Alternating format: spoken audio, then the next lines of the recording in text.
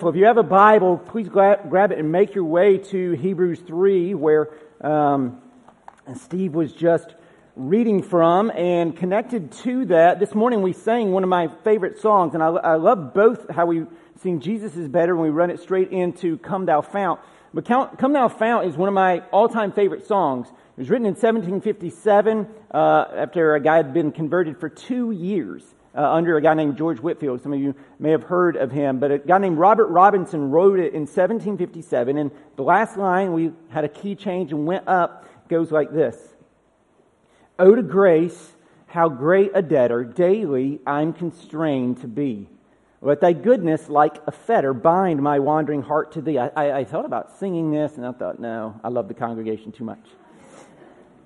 Prone to wander. Lord, I feel it. Prone to leave the God I love. And it goes on, and says, "Here's my heart, take and seal it for thy courts above." But that line, prone to wander, Lord, I feel it. Prone to leave the God I love. That's us. That's who we are.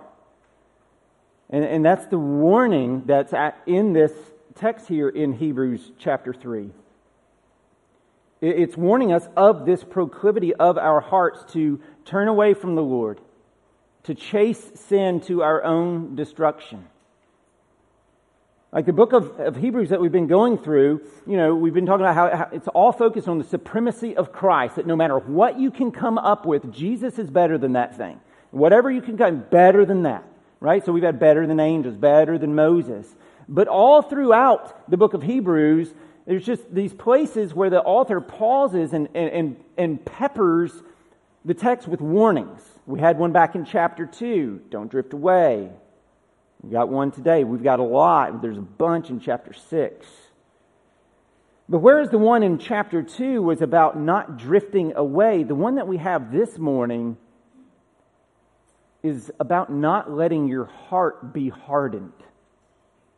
And understand, we understand from the book of Ezekiel, we have a heart of stone, and when we come to Christ, when He quickens our heart, when He regenerates our soul, that at that moment we are given a heart of flesh.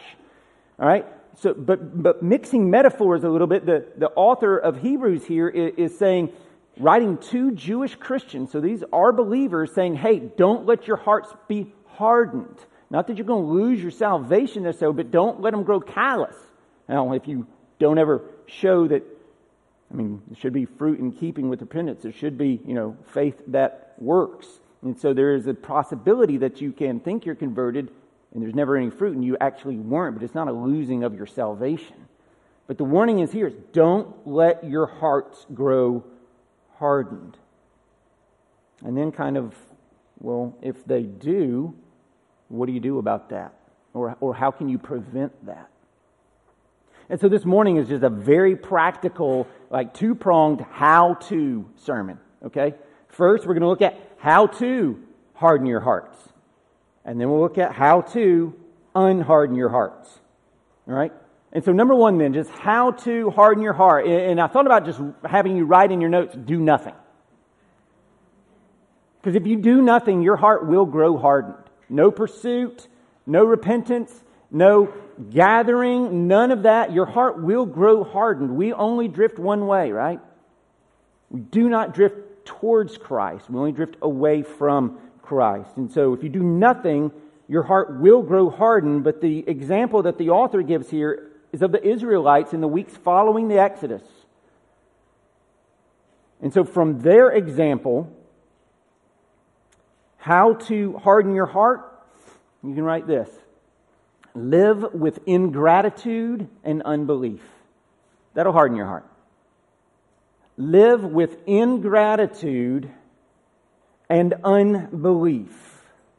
All right, and so let's talk ingratitude first. What happens is the author is going to quote from Psalm 95 that we read earlier this morning. He's going to quote it now. And so look at verse 7 with me. I told you, don't freak out. It's all good. Therefore, as the Holy Spirit says, today, If you hear his voice, do not harden your hearts as in the rebellion, on the day of testing in the wilderness, where your fathers put me to the test and saw my works for 40 years. Therefore I was provoked with that generation. I want to stop real quick. That is a key word. You don't need to go past in Scripture. God has to be provoked to anger. Okay, that's not his natural disposition. You never see him having to be provoked to mercy, provoked to graciousness, provoked to loving. He has to be provoked to anger. Right? His disposition is not anger. His disposition is Exodus 34:6, gracious, merciful, slow to anger, abounding in steadfast love. That's his heart. He doesn't have to be provoked to those things. He has to be provoked to anger. And so here with the Israelites, he's blessed them so abundantly. He's freed them, and they just don't care. They feel entitled. They weren't thankful. They grumbled. They complained. They rebelled. We'd be better off if you'd left us in Egypt. And so verse 10, therefore, I was provoked with that generation and said, they always go astray in their heart. They have not known my ways. As I swore in my wrath, they shall not enter my rest. And particularly there, he's talking about the promised land. Next week, chapter 4, we'll be dealing a lot with rest and our eternal rest in the new heavens and the new earth. So we're just going to let that word kind of sit till next week. But the author is basically just telling us, hey, don't do what they did. Don't do what they did. Don't harden your hearts and turn away. And think about everything that God had done for them. He had freed them from Egypt. He had sent the plagues, right? And then they're cornered. He divides the Red Sea. He leads them through the desert with a pillar of cloud by day, a pillar of fire by night. He provides manna from heaven, water from a rock. He just provides for them. And he does it for 40 years. And yet they presumed on his grace. They grumbled against the Lord. They whined. They complained. Just unbelievable amounts of ingratitude and unbelief. And we think to ourselves, how on earth could they do all that? But we do the same thing. We do the exact same thing. And for example, probably no one in here this morning woke up. Maybe you did. I doubt it. You woke up, yes, because you're here, but woke up this morning and said, praise you, God, for another day. Thank you that I can sit up in bed.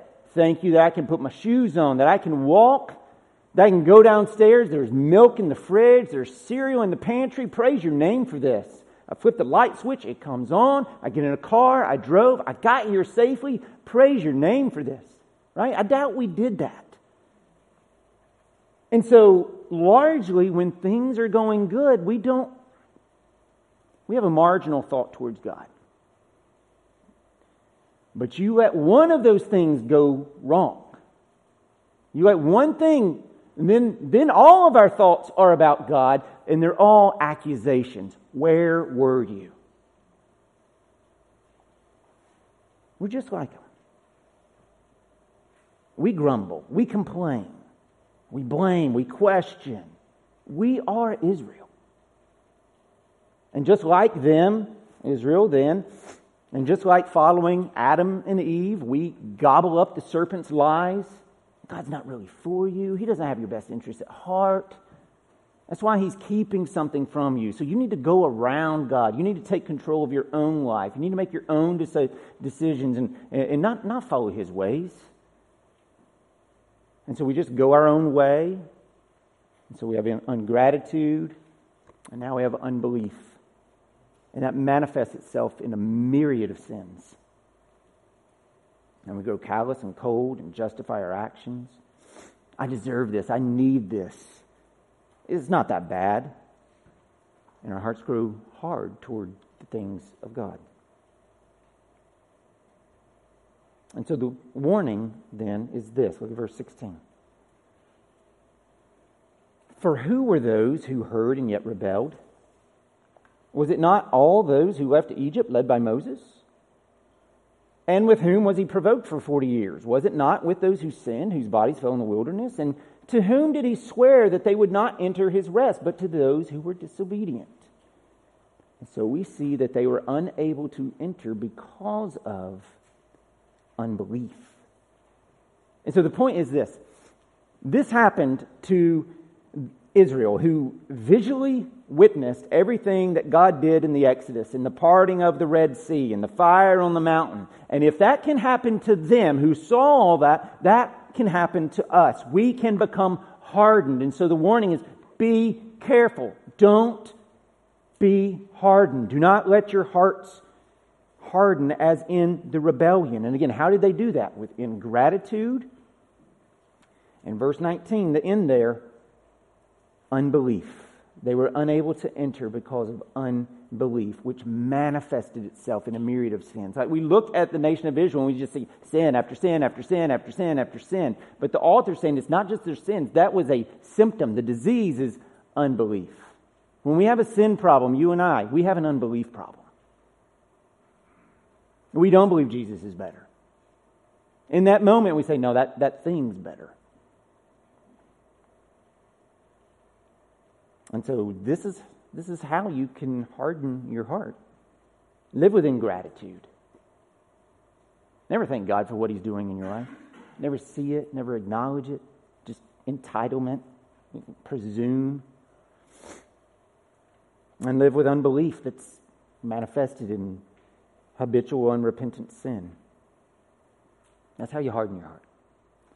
How do you unharden your heart?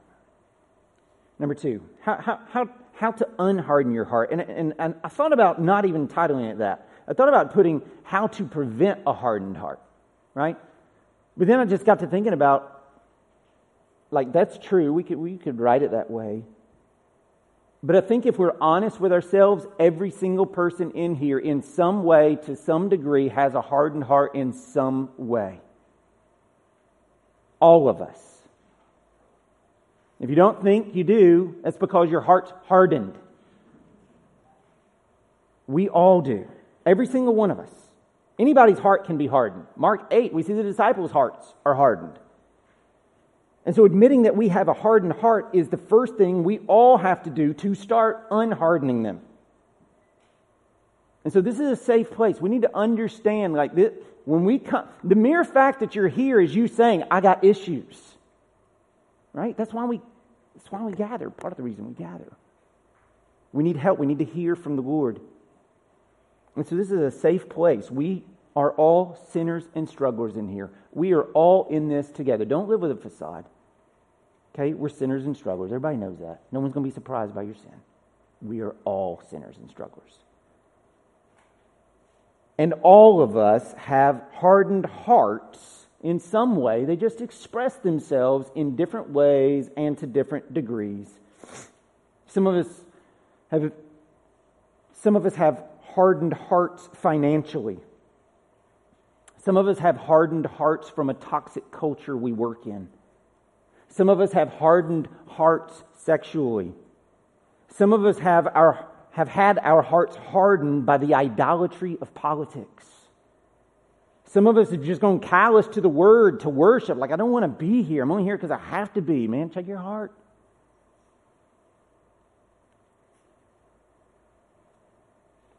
Some of us, if we're like that probably, are hardened narcissists. Pleasure is our God. Having fun is our God. Some of us are hardened and blind Pharisees. Oh, thank you, God, I'm not like that left-wing Democrat. Never recognizing, perhaps, that we're pretty ridiculously mean-spirited. We're not gentle and lowly. That Jesus might call us a brood of vipers. Oh, thank you, God, I'm not like that right-wing Republican. Right? Judging people on labels, not on Christ. Some of us have become hardened and we don't love our neighbor. We only love our tribe. Some of us have become hardened and we've conformed ourselves to the world as it relates to morality and sexuality. And then others of us Not in that ways, but as it relates to how we treat those with whom we disagree with. We've conformed to the world. We fight flesh with flesh. If you don't agree with me, I cancel you. Or we become hardened and we're now unteachable. And so we'll amen things that we already agree with. Dismiss things that we maybe don't. Others of us evidence our hardened heart by the fact that we just stopped caring. I don't care.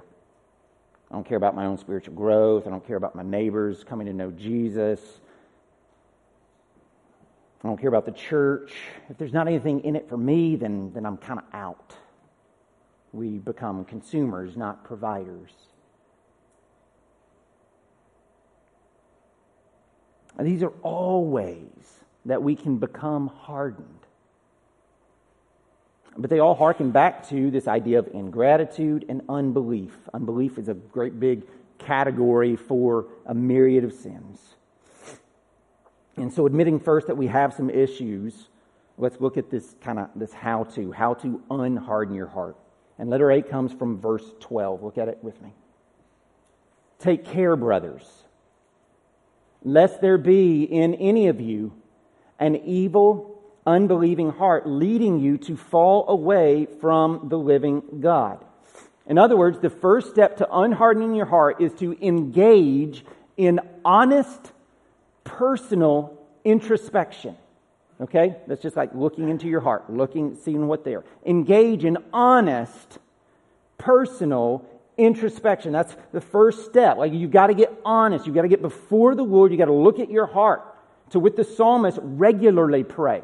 Regularly, not one time, regularly pray. Search me, O God, and know my heart.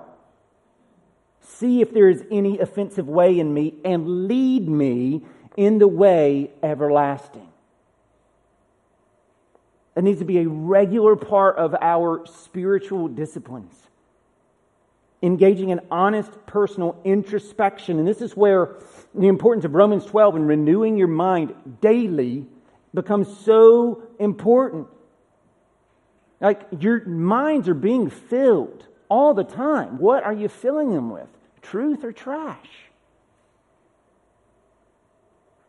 Like, be honest. Like, minutes per day, where do you spend more of your time? On Facebook?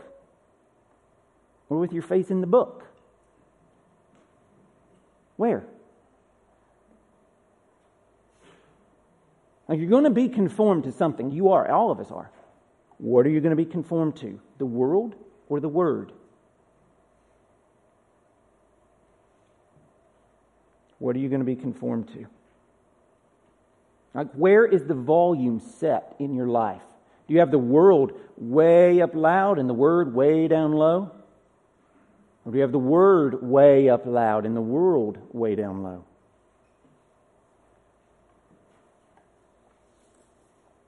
And so we have to be honest. We have to look at our own lives. We got to run an internal audit, introspection, and ask the Lord, search me, O God. Know my heart. Show me. Because we're blind to it. Show me. See if there's any offensive way in me, and lead me in the way everlasting. And the first step in that way everlasting is leading you to repentance. Somebody says, what's repentance? Repentance is basically the opposite of sin.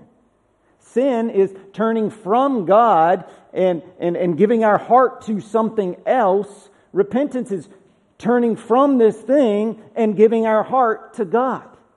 And there's a one-time capital R repentance. It's the moment of conversion, but then the whole rest of your life is lowercase r repentance. Over and over and over and over and over and over and over and over. Repentance is where we agree with God about our sin. We stop excusing it. We stop justifying it. We stop explaining it away, trying to defend it. It's where we agree with God. You're right. Your word's right. We agree with God with what He says about sin. We own it. We grieve it. We decide to leave it. And we flee to Christ to cleanse it. That's repentance. Okay? It's a turn. It's way more than just a renewed sense of determination. There's to be a change. And there's to be fruit born in keeping with repentance. Now, here's where we run into an issue sometimes, though. This does not always mean that you go from like 0 to 60 like a Ferrari in reform. You may be a Pinto. Younger people have no idea what that is. I think it's a bean, right? Maybe a Yugo. Again, no idea. You may be, but there should be progress. Maybe it's a Ferrari in your life. I've seen that. But I've also seen Pintos, right? There should be progress, though. It may be fast, it may be slow, but there should be progress. And so we want to celebrate that progress, but not settle, right? But press on toward the goal for the prize of the upward call of God in Christ Jesus. We want to press on. Celebrate, but don't settle. And so step one in unhardening those areas of your heart that we all have is to engage in honest personal introspection. Take care, brothers, lest there be in any of you an evil, unbelieving heart leading you to fall away from the living God. And so the first step is very personal. Second one, though, letter B, is interpersonal. And it's this. Letter B. Practice continuous, keyword, continuous interpersonal exhortation. Practice continuous interpersonal exhortation. This is how we unharden our hearts. Number one, we engage in honest personal introspection. Number two, we get, an outside audit now. Practice continuous interpersonal exhortation. Look at verse 13. But exhort, there's the word, one another, right? Interpersonal, every day, continuous, as long as it may be called today, that none of you may be hardened by the deceitfulness of sin. And so if you don't want to be hardened or you want to be unhardened, you have to practice continuous interpersonal exhortation. Okay? Interpersonal, that means it's not private. And it kind of works like a funnel. There's a corporate level to that, but then it funnels down to small groups down to, individuals that you're engaging in. And there's a deeper level of exhortation and knowing as that funnel goes down. So let's just kind of trace that funnel for a minute. All right, it starts corporate. Continuous interpersonal exhortation starts here in the weekly corporate gathering. I mean, straight up, if you are not in regular attendance at the church where you are a member or that you're looking into becoming a member, you will become hardened. Period. Dot. If you are not in regular attendance, you will become hardened. Period. Dot. Now, I get there's some specific circumstances of homebound or caring for someone or what. I get that. We're talking on the whole here. Like, you show me someone who is not regular in their attendance at church, and I will show you someone who's not walking closely with Jesus. Period. That's just the way it works. Now, just because you attend church does not mean you're necessarily close with Jesus, but if you don't attend church, it guarantees you're not. For one, it's just straight up sin. For two, there's no exhortation, there's no interpersonal exhortation happening. It's the whole, coal illustration. You got all the red coals and you pull one out and it's black. Real fast, it grows black, right? But the good thing is you grab it, throw it back in, it's red again. And so, friends, this is why we make a big deal of attendance here. It's not about cheeks in the seat. That took y'all a little while to get that. But it's your own benefit and growth and hearing the word, your health, your perseverance. God created the church for this. And so there's like bare minimum Christian living is like go to church, right? Like, if you're not going to hit the ball off the tee like in t-ball, you're never going to hit it in coach pitch. And then kid pitch, like bare minimum, play t-ball. And so it's kind of like a choice then between a slow drift or a slow drip. That's your choice. Slow drift, not in church, slowly drift away. Imperceptible. You don't see it until after a long time. Oh snap, I'm far away from the dock. Slow drip is where that water just drips. week by week by week. Nothing fancy, nothing flashy, right? We don't we purposefully have outside light coming in. We don't have it dark and lasers and manipulate you into a frenzy. But that drip, week by week by week, you see that? It will bore a hole in a rock. And it will do the same thing in your soul, in that hardened heart, week by week by week. So you stay in, that slow drip, imperceptible, like kids growing, and then you wake up and you're like, oh my gosh, she's a woman.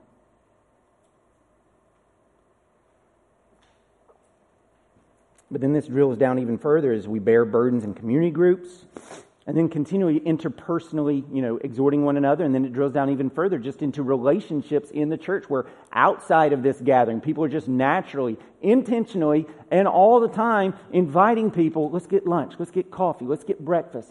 What's going on in your life? How can I pray for you? Looking at the Word. That's a culture of discipleship that produces just a vulnerability and I don't have it all together. Facades go away. You get real growth. Without continuous interpersonal exhortation, your heart will remain hard. You can't go it alone. God never intended for you to. It's part of the reason He gave us the church. We need one another. Calvin puts it like this: as by nature we are prone to fall into evil, we have need of various helps to help us in the fear of God. Unless our faith is repeatedly encouraged, it lies dormant. Unless it is warmed, it grows cold. Unless it is aroused, it gets numb. The writer of Hebrews therefore wishes them to stimulate one another by mutual encouragement, so that Satan will not steal into their hearts and by his falsehoods lead them away from God. We need one another. And one of the reasons we are so in need of others to speak into our lives is because of the end of verse 13 there. The deceitfulness of sin. Like you can't see because we're deceived. We have deceptive hearts. Jeremiah tells us. Sin is deceptive. And deceit, it's all over the world, right? Turn on social media. Hello, deceit, right? And not just people,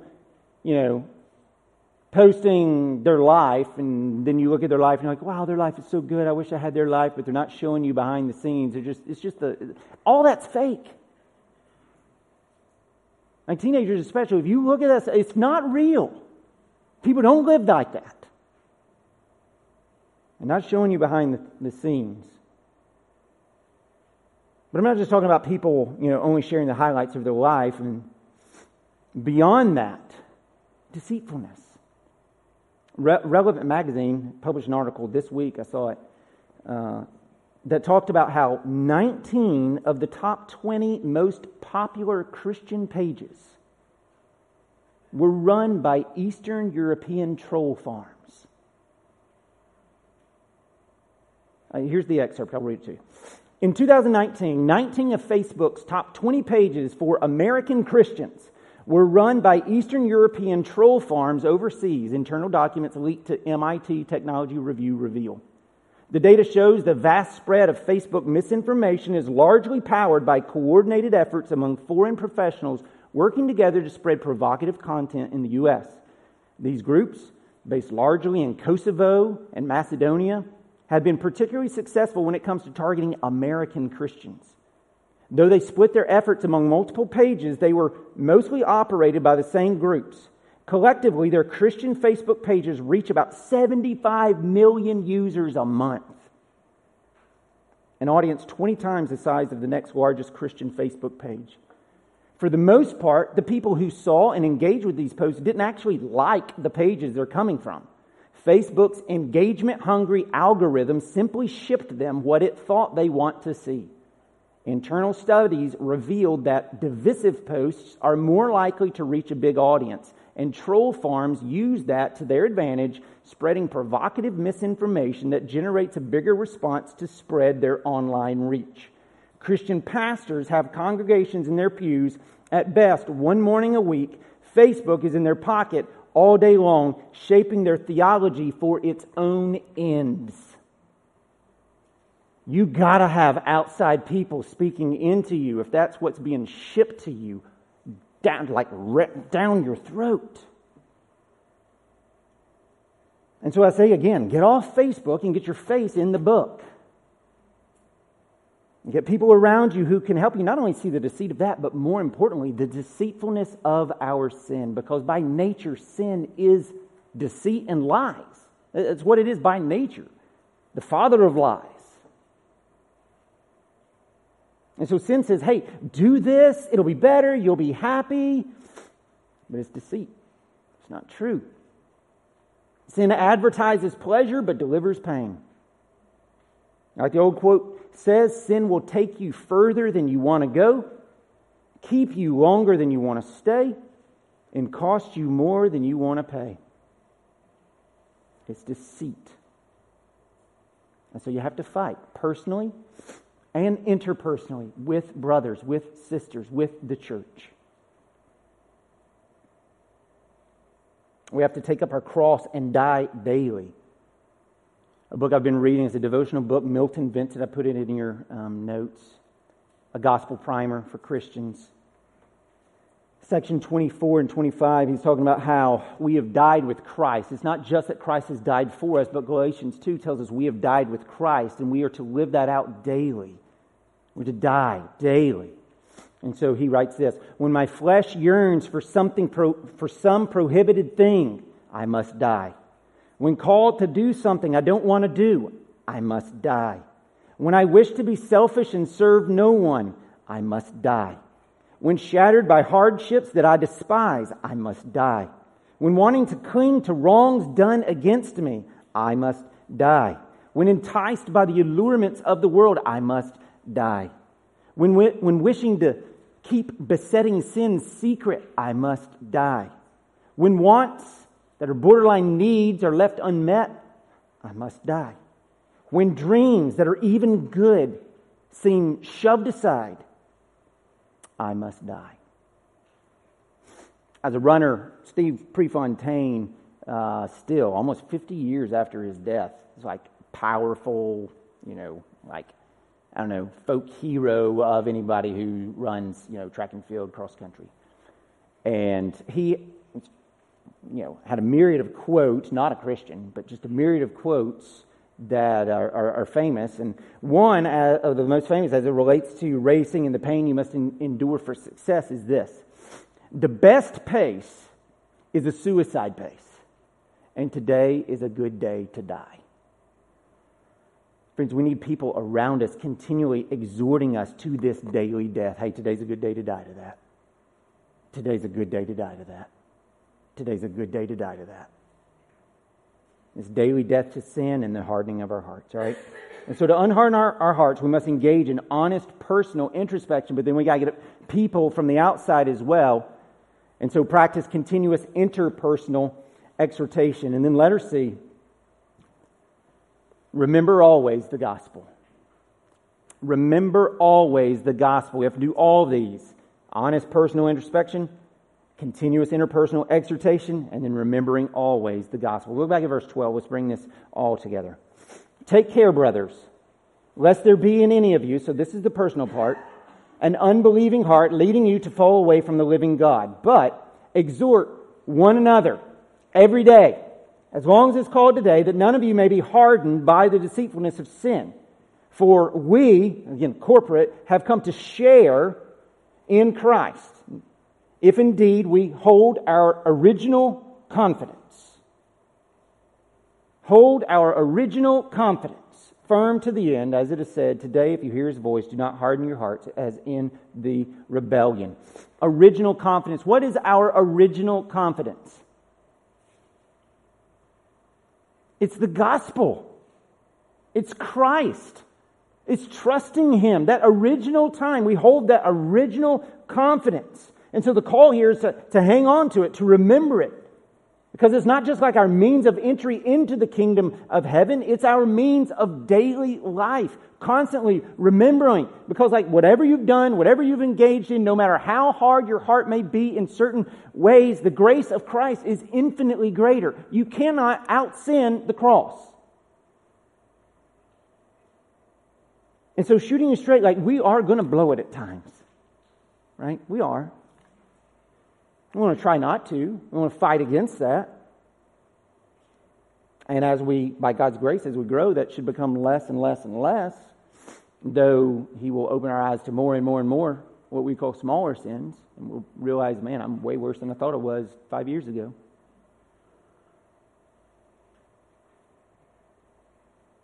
But until we die or Jesus comes again, there will be times where we fail, where, like Peter, we betray Jesus, we deny Jesus, we sin against Him. And when that happens, if you are in Christ, you don't run from God. And you don't have to go like do enough penance, do enough time, do enough stuff to like pay it off. No, you remember the gospel, you remember the good news that Jesus paid it all, and that our union with Christ, our communion, it can be based on how we live, but our union with Christ has nothing to do with what we've done. Our union with Christ is based solely on what Jesus did. His life in our place. His death in our place. His resurrection that guarantees our forgiveness. And so you remember that when you fall. You remember that, and then like the prodigal son, you run home. You run home. And so friends, as we fight, and we must always remember the gospel. The amazing grace. And hang on to that. This is how you unharden your heart. You engage in honest personal introspection. You practice continuous interpersonal exhortation. And you remember always the good news of the gospel, that in Jesus Christ we are forgiven. And so truly, oh, to grace, how great a debtor. Daily I'm constrained to be. Let thy goodness like a fetter bind my wandering heart to thee. Prone to wander, Lord, I feel it. Prone to leave the God I love. And then we come, here's my heart, Lord. Take and seal it. Seal it for thy courts above. Let's pray. Lord, that is our plea. We recognize our proclivity to wander, our proclivity to turn from you, to harden our hearts, to fill our lives with God replacements, and to give our affections and the best of us to those things, and maybe a little hat tip to you. Forgive us.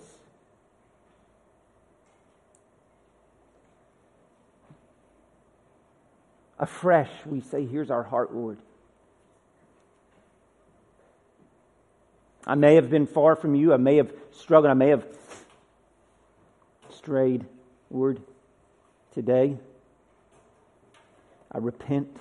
I turn back to you. I renounce my love for those things. I turn to you. Here's my heart. Take, seal it, because I am prone to wander. Father, help us to know that we are prone to wander. Help us to not be full of ourselves, lest we fall. And then, Father, help us, just as we're blind to sin so often, sometimes when we now see our sin, then we become blind to the cross. And help us not to be blind. Help us to remember the gospel. And because of what you have done, Jesus, in our place,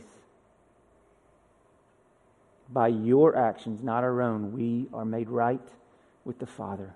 And so we praise you and we bless you, Lord. But we're in these moments right now. As we prepare to take the Lord's Supper, Lord, would you indeed search our hearts, Lord? Show us. Show us what may be in there that we've become callous to. It doesn't even bother us anymore.